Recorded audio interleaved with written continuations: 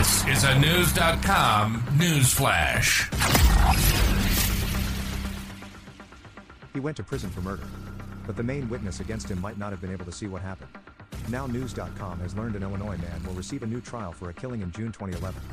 Darian Harris, 30, has been behind bars 12 years, serving a 76-year sentence for the shooting of Rondell Moore at a southeast Chicago gas station. The main prosecution witness at Harris's trial in 2014 was Dexter Saffold. Saffold told a Cook County Circuit judge that he watched Harris shoot and kill Moore and wound another, the Chicago Sun-Times reported. Defense attorneys say a ton of medical evidence indicates Saffold is legally blind. He couldn't see what he said he saw, defense attorney Lauren Myerscough-Muller told WBBM-TV.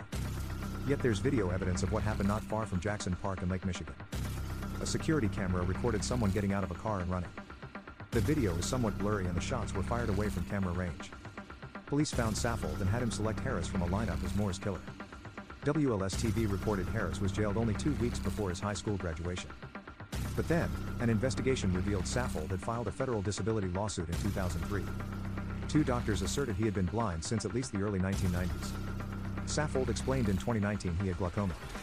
They didn't do anything wrong because they didn't know, Saffold said. I didn't have to tell nobody about my medical history.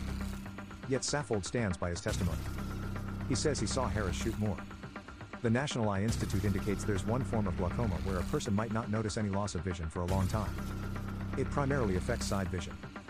Cook County prosecutors told a judge Tuesday, December 5th, that they're willing to dismiss Harris's conviction and sentence. But they plan to put him on trial again. That's in part because there's another witness who claims he called 911 about the shooting of Moore. But Myerscough-Muller has her own witnesses. She says an employee at the gas station named someone else as the killer. She adds Chicago police put pressure on the driver of the car that supposedly carried Harris. That driver first said Harris killed Moore, then claimed officers threatened his baby. It's an unjust conviction, Myerscough-Muller said. Harris insists he wasn't even at the gas station when Moore was shot. He says he was at home watching the pro basketball playoffs on TV. With a retrial planned, Harris is not a free man. His cell has shifted from a state prison to the Cook County Jail. Harris's next court appearance is scheduled for Tuesday, December 19th. Defense attorneys say they will ask for him to be released on bond.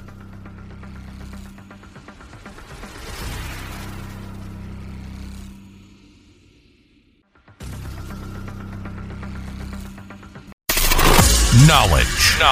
Unfiltered. News.com. News.